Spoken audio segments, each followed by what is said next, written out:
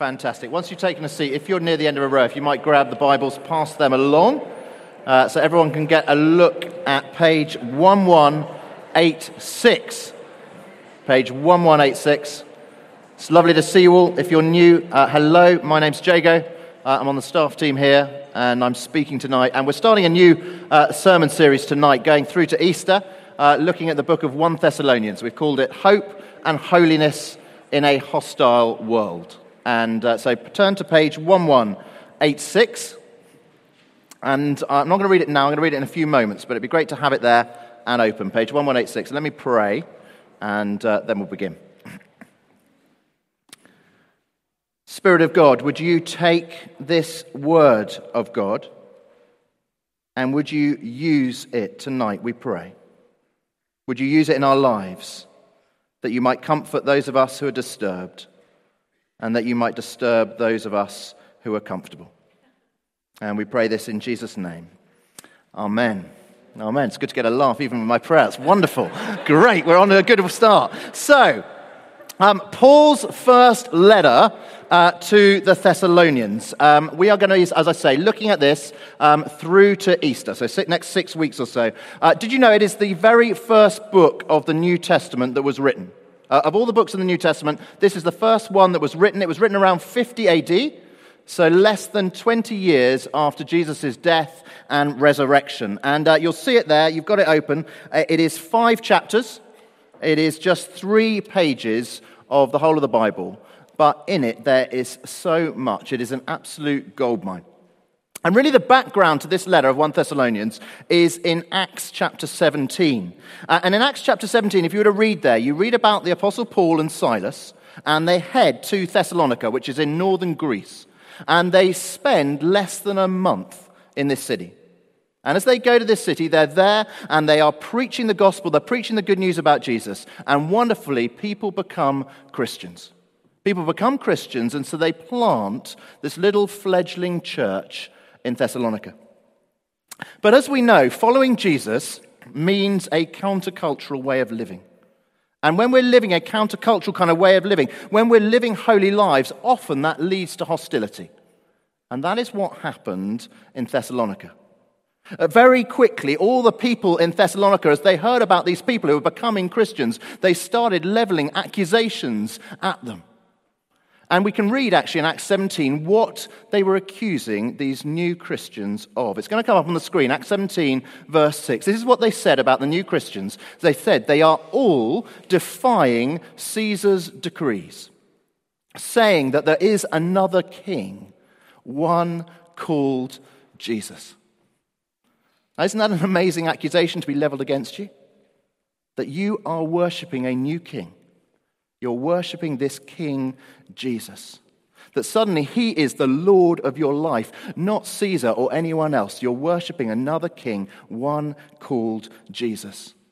And as a result of this uproar, as a result of this hostility, basically in less than a month, these new Christians, they said to Paul, they said to Silas, look guys, you go. You go. We don't want you getting killed. You go. We're okay. We survived. You told us about Jesus. We have his spirit. We can survive. You go. And so off Paul and Silas go. And they head off in the night. And they head off to continue to other places and to plant other churches as they preached about Jesus.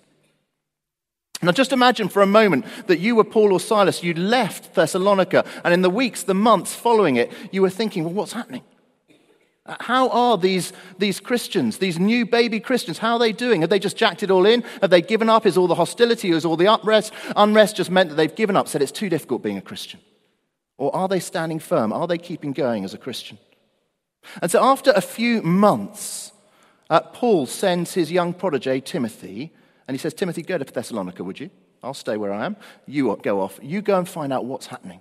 Go and find out what's happening. So Timothy, he goes to Thessalonica, he meets all these people, and then he comes back and he reports to Paul what has been going on. He tells them the news. Is it good news or is it bad news?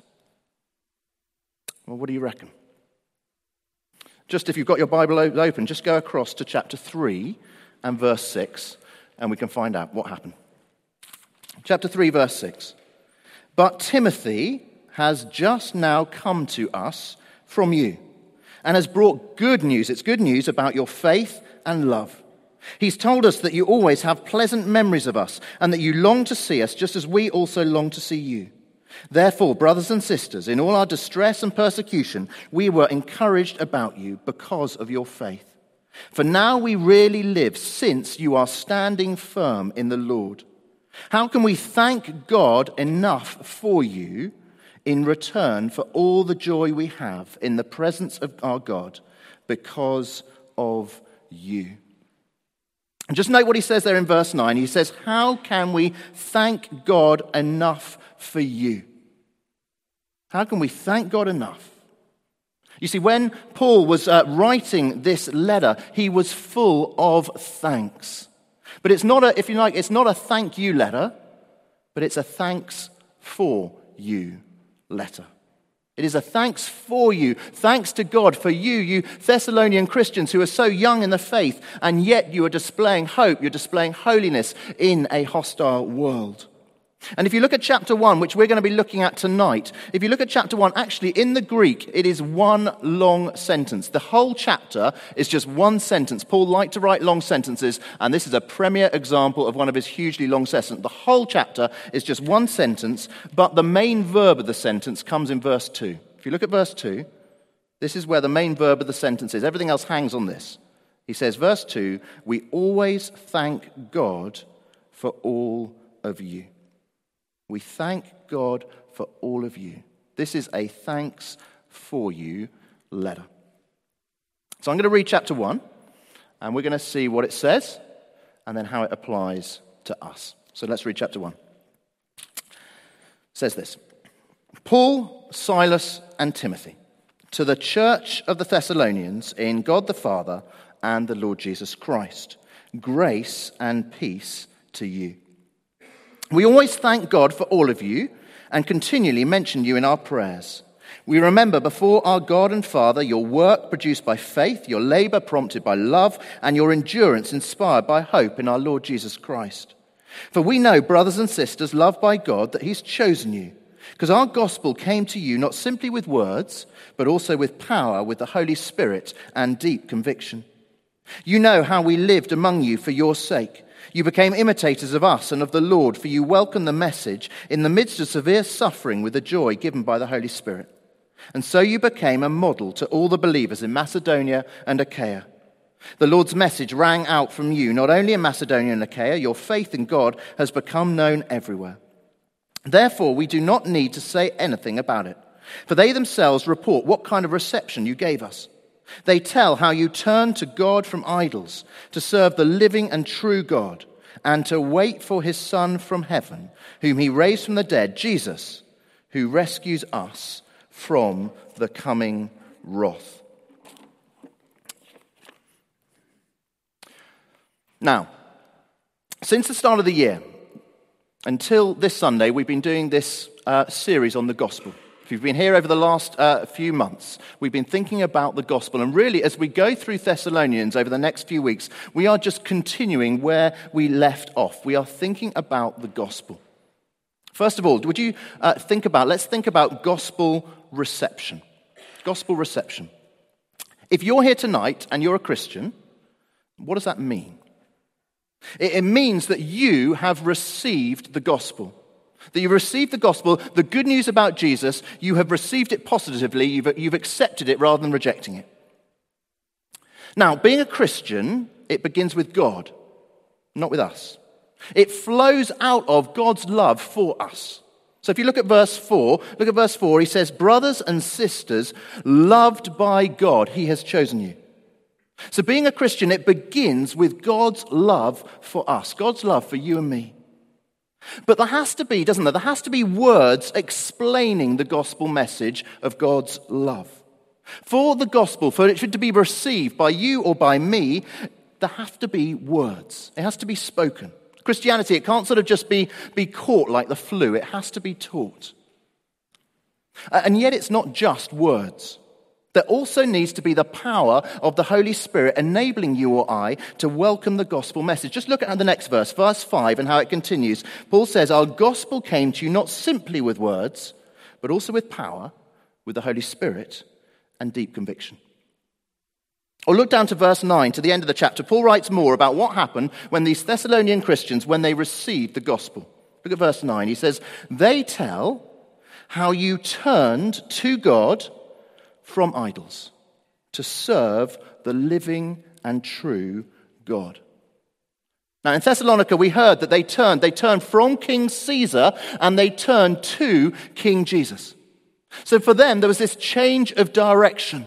There was a transfer of allegiance, facing one way, and then they turned and they faced another way.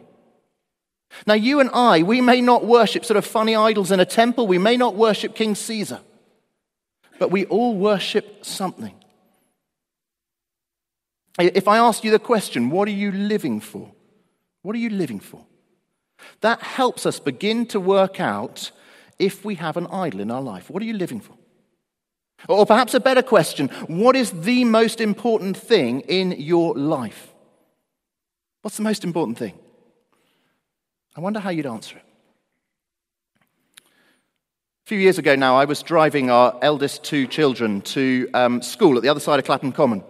And we were in the car, we're going down Wandsworth Road, and we passed Ladbrokes, the betting shop. And Daisy, who was 7 at the time, Daisy piped up, she said, Dad, what's Ladbrokes? And I said, it's a betting shop where people gamble. And she went, like Grandpa does on the horses. And I said, well, only occasionally, but you know.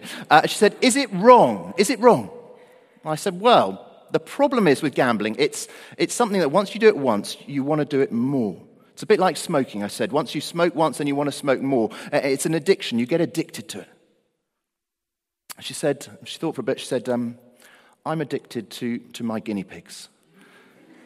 And I said, well, you know, generally, when one talks about the word addicted, one uses it about something bad. But then, you know, I'm a vicar. I like to sort of think of any teaching point I can make. So I was like, well, actually, sometimes there are good things. There are good things that we're addicted to, but we become so addicted to them that they're our top addiction, and that we're more addicted to them than we are to God, and then that's a problem. And Daisy rather liked this idea. So she started, as we were driving the car to school, she started compiling her list of top 10 addictions. Number 1 addiction, she said. Number 1, God. She's a vicar's daughter. She knows the right answer. Number 2 addiction, she said. Number 2, pumpkin, which is her guinea pig. Her guinea pig since has made a slightly sticky end with a fox, but we won't go into details there. She says it was my fault. She calls me a murderer. It's not true. But number 2 addiction, she said, pumpkin. Number 3 addiction, mummy. Number 4 addiction, Patch, which was Boaz's guinea pig, who also has made a sticky end since. The sort of ramp in the hutch, Patch fell off and sort of went splat. So that was certainly not my fault. Number 5, and so she went on, and I was getting more and more upset, irate. Where am I going to feature? Eventually, number 9 addiction was where I came in. I mean, I was so offended. But all the time, as we were going to school, Boaz, who was 6 at the time, Boaz just kept silent. Typical Boaz, he was sort of just sat there in the back of the car, just listening, taking it all in, just assessing the situation. And eventually Boaz thought, right, it's time for me to speak. And so Boaz entered the conversation, and Boaz just sat there from the back of the car, and he just went, I'm addicted to me. Now, we're talking about gospel reception, receiving the gospel.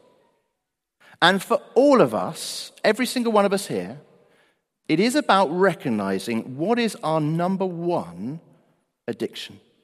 What is the thing for us that is the most important thing in our life? And if it's not God, it's about turning from that thing. Turning from that thing in the sense of no longer having it as our number 1 addiction. Whatever that thing might be, whether it's ourselves, whether it's a guinea pig, whatever it might be. Turning from that thing and turning to God.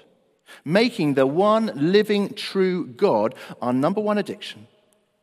And verse 10, waiting for his Son from heaven, whom he raised from the dead, Jesus, who rescues us from the coming wrath. So that's gospel reception. Gospel reception. Next, gospel revolution. Have a look, would you, at verse 3. Look at verse 3 and what verse 3 says. It says this.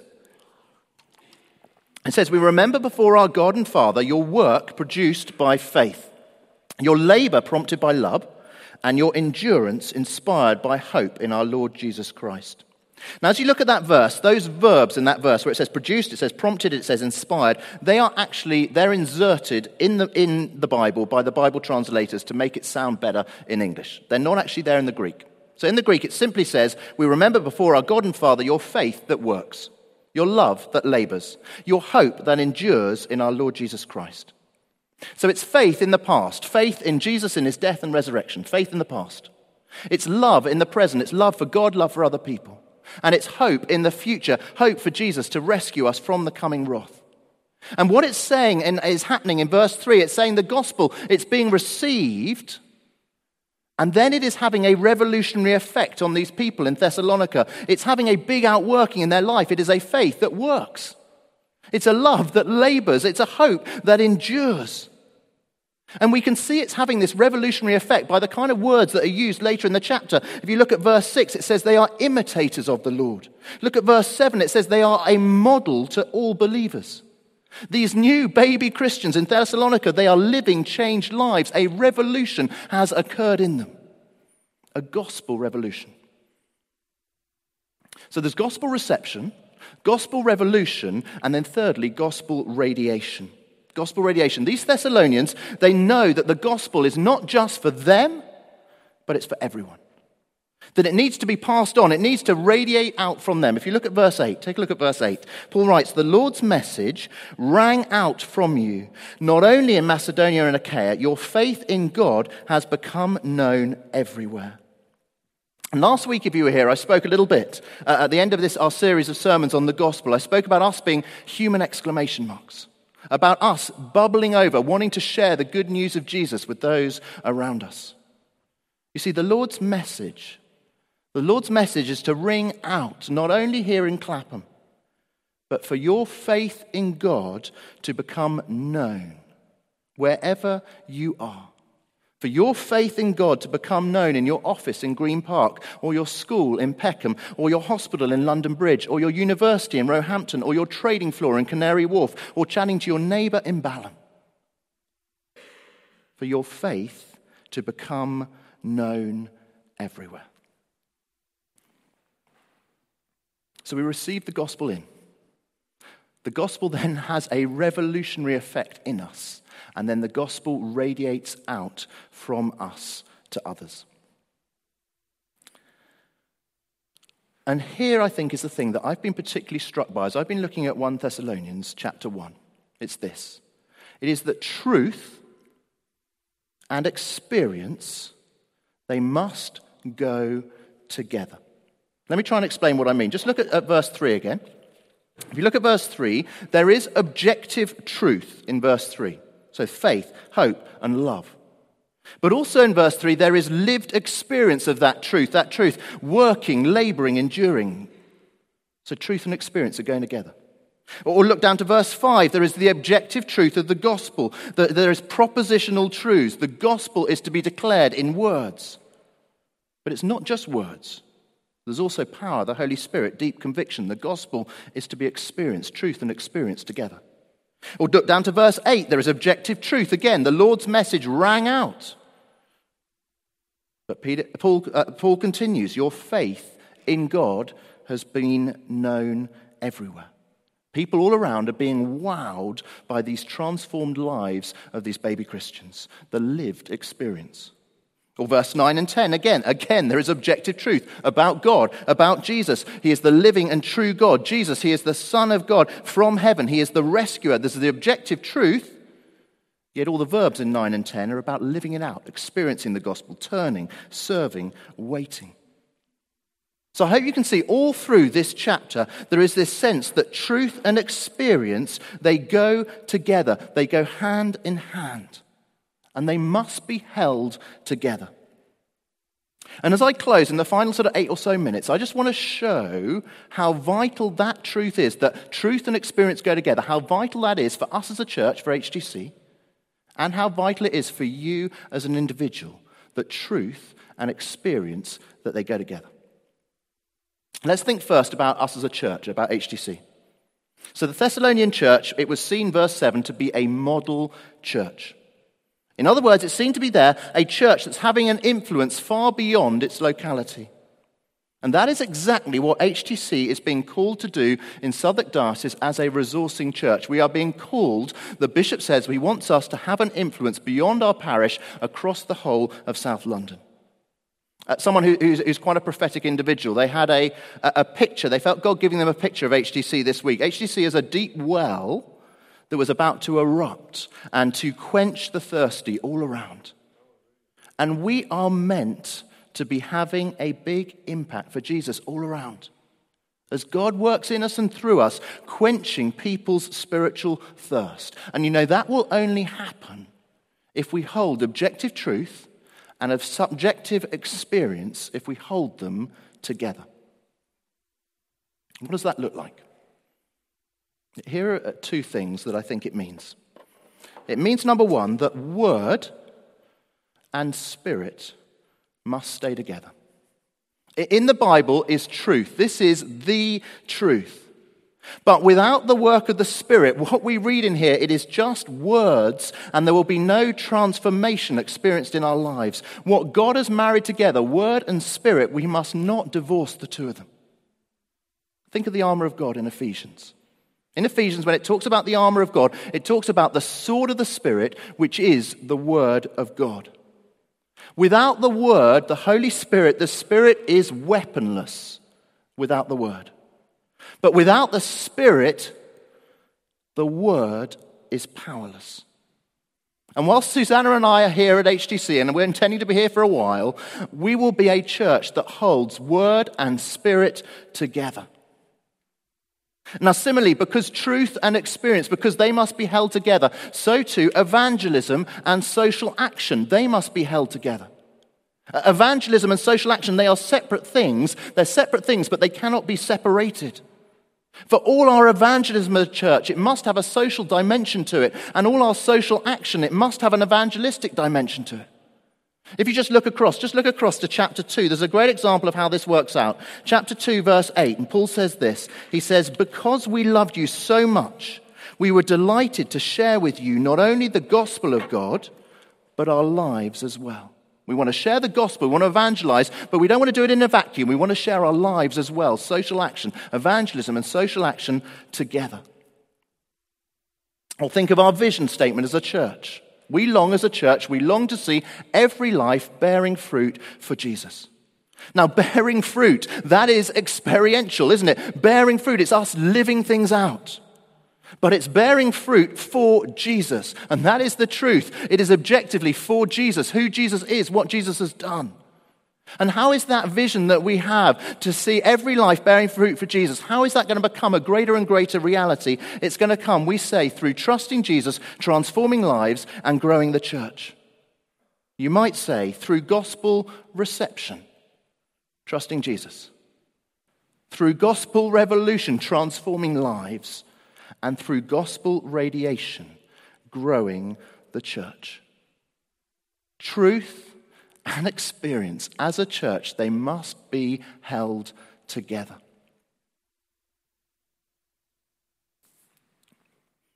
And then finally, let's just focus it now on ourselves as individuals. What does it mean for you? What does it mean for me for truth and experience to be held together? Well, I'm about to show you one of my most impressive drawings ever. I hope you're going to like this, okay? I've really worked hard at this. Here is a very impressive drawing from me. Thank you. There we go. Now, what I want to say here is that is how we should all be, okay? With a head, a body, and a limbs all sort of nice and podgy, all equally sized. That's how we should be. But here I think is the reality. Some of us here, we have shrunken heads. Some of us have shrunken heads, okay? So some of us here, we have experienced Jesus in our hearts.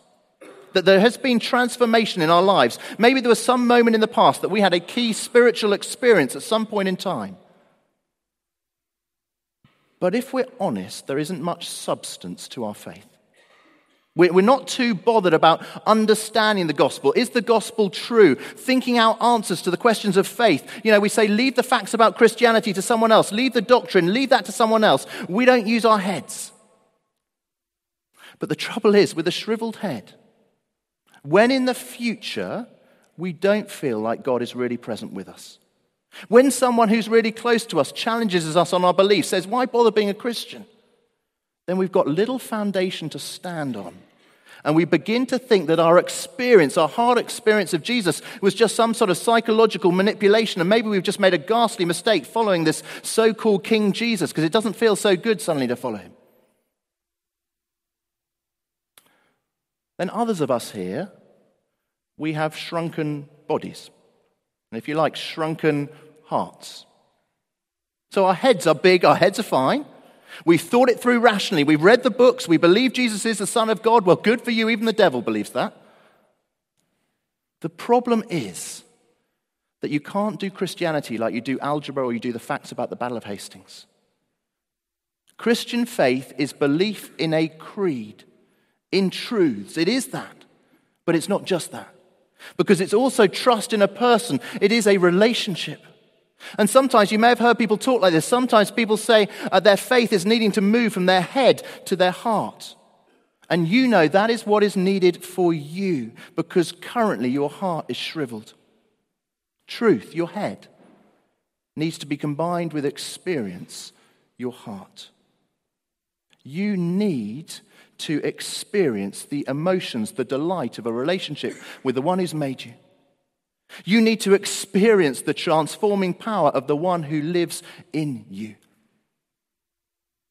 So some of us, we've got shrunken heads, some of us shrunken hearts, and then some of us, we've got shrunken arms and legs. So yes, we believe in our heads. Thank you, I'm glad you enjoy my pictures. Yeah, good. Yes, we've got belief in our heads. There is content to the gospel, there is truth. Yes, we've experienced the joy of relationship with God, the Spirit at work in our lives. But if we're honest, is it actually making a noticeable difference in our lives day to day? Are we living truly transformed lives? Are we a model to others? Is the Lord's message ringing out from us? Is our faith actually working, our love actually laboring, our hope actually enduring? Or are our arms, are our legs, are our mouths, are they redundant, they're shriveled? For some of us here, maybe quite a few of us, we will know that there has for you, if you like, there has been lopsided growth for you as a Christian. Either your head or your heart or your will, your actions. One of them is shriveled and it needs to grow. And tonight would be a great night to pray with someone about that. You see, the good news about Jesus Christ is Jesus is for all of your life, and he is for all of you. The gospel, it is not just a series of intellectual propositions, or just a source of emotional highs, or just a sequence of mandated tasks. No, the gospel, it speaks to your mind and to your heart and to your will. Truth and experience, they must be held together.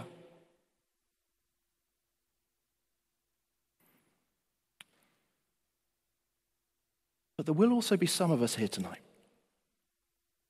And actually you just feel just like those Thessalonian Christians. Life's tough. Maybe you're suffering. Verse 6, just like the Thessalonians, you've welcomed the gospel message in the midst of severe suffering with the joy given by the Holy Spirit. You know only too well that this is a hostile world, and yet you are clinging on to that future hope in our Lord Jesus Christ. But it is tough. And today, if that is you, I want to urge you to hear the comfort and to hear the reassurance of these verses that the Thessalonians, that they needed to hear too. I want to urge you to hear and be reminded of what it says in verse 4. In verse 4 it says that you are loved by God. It says that you are chosen by God. You're loved and chosen by him even when life is feeling tough. Verse 4, for we know, brothers and sisters, loved by God, that he has chosen you because our gospel came to you, not simply with words, but also with power, with the Holy Spirit, and with deep conviction. Shall we stand? Let's pray. just as we stand, I wonder if we can just take a moment, maybe close our eyes, and ask the Holy Spirit to continue to work in us. You know, the Holy Spirit doesn't just sort of suddenly come on the scene now because it's prayer ministry. The Holy Spirit has been at work with the Word as I've been preaching. And as I've been preaching from God's Word, for some of us, maybe for many of us, that Word has come tonight to us with power, with the Holy Spirit, and with deep conviction. And if God's been speaking to you, in a moment tonight, I'd love you to be prayed for by someone, to come forward and be prayed for. Let's just be quiet for a moment and just ask God to continue to work in us by His Spirit. For some of us, we'll be recognizing that one of those parts of us is shriveled and needs to grow. Whether it's our head or our heart or our will, our actions.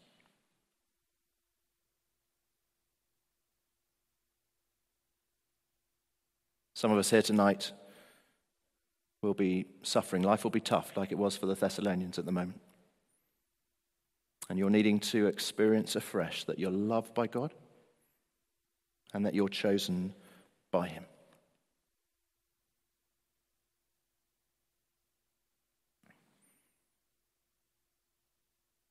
And I wonder too, particularly I just had this on my heart the last few hours, that for some of us, we've been challenged tonight that, we do have an idol that is our number one addiction, rather than the one true living God.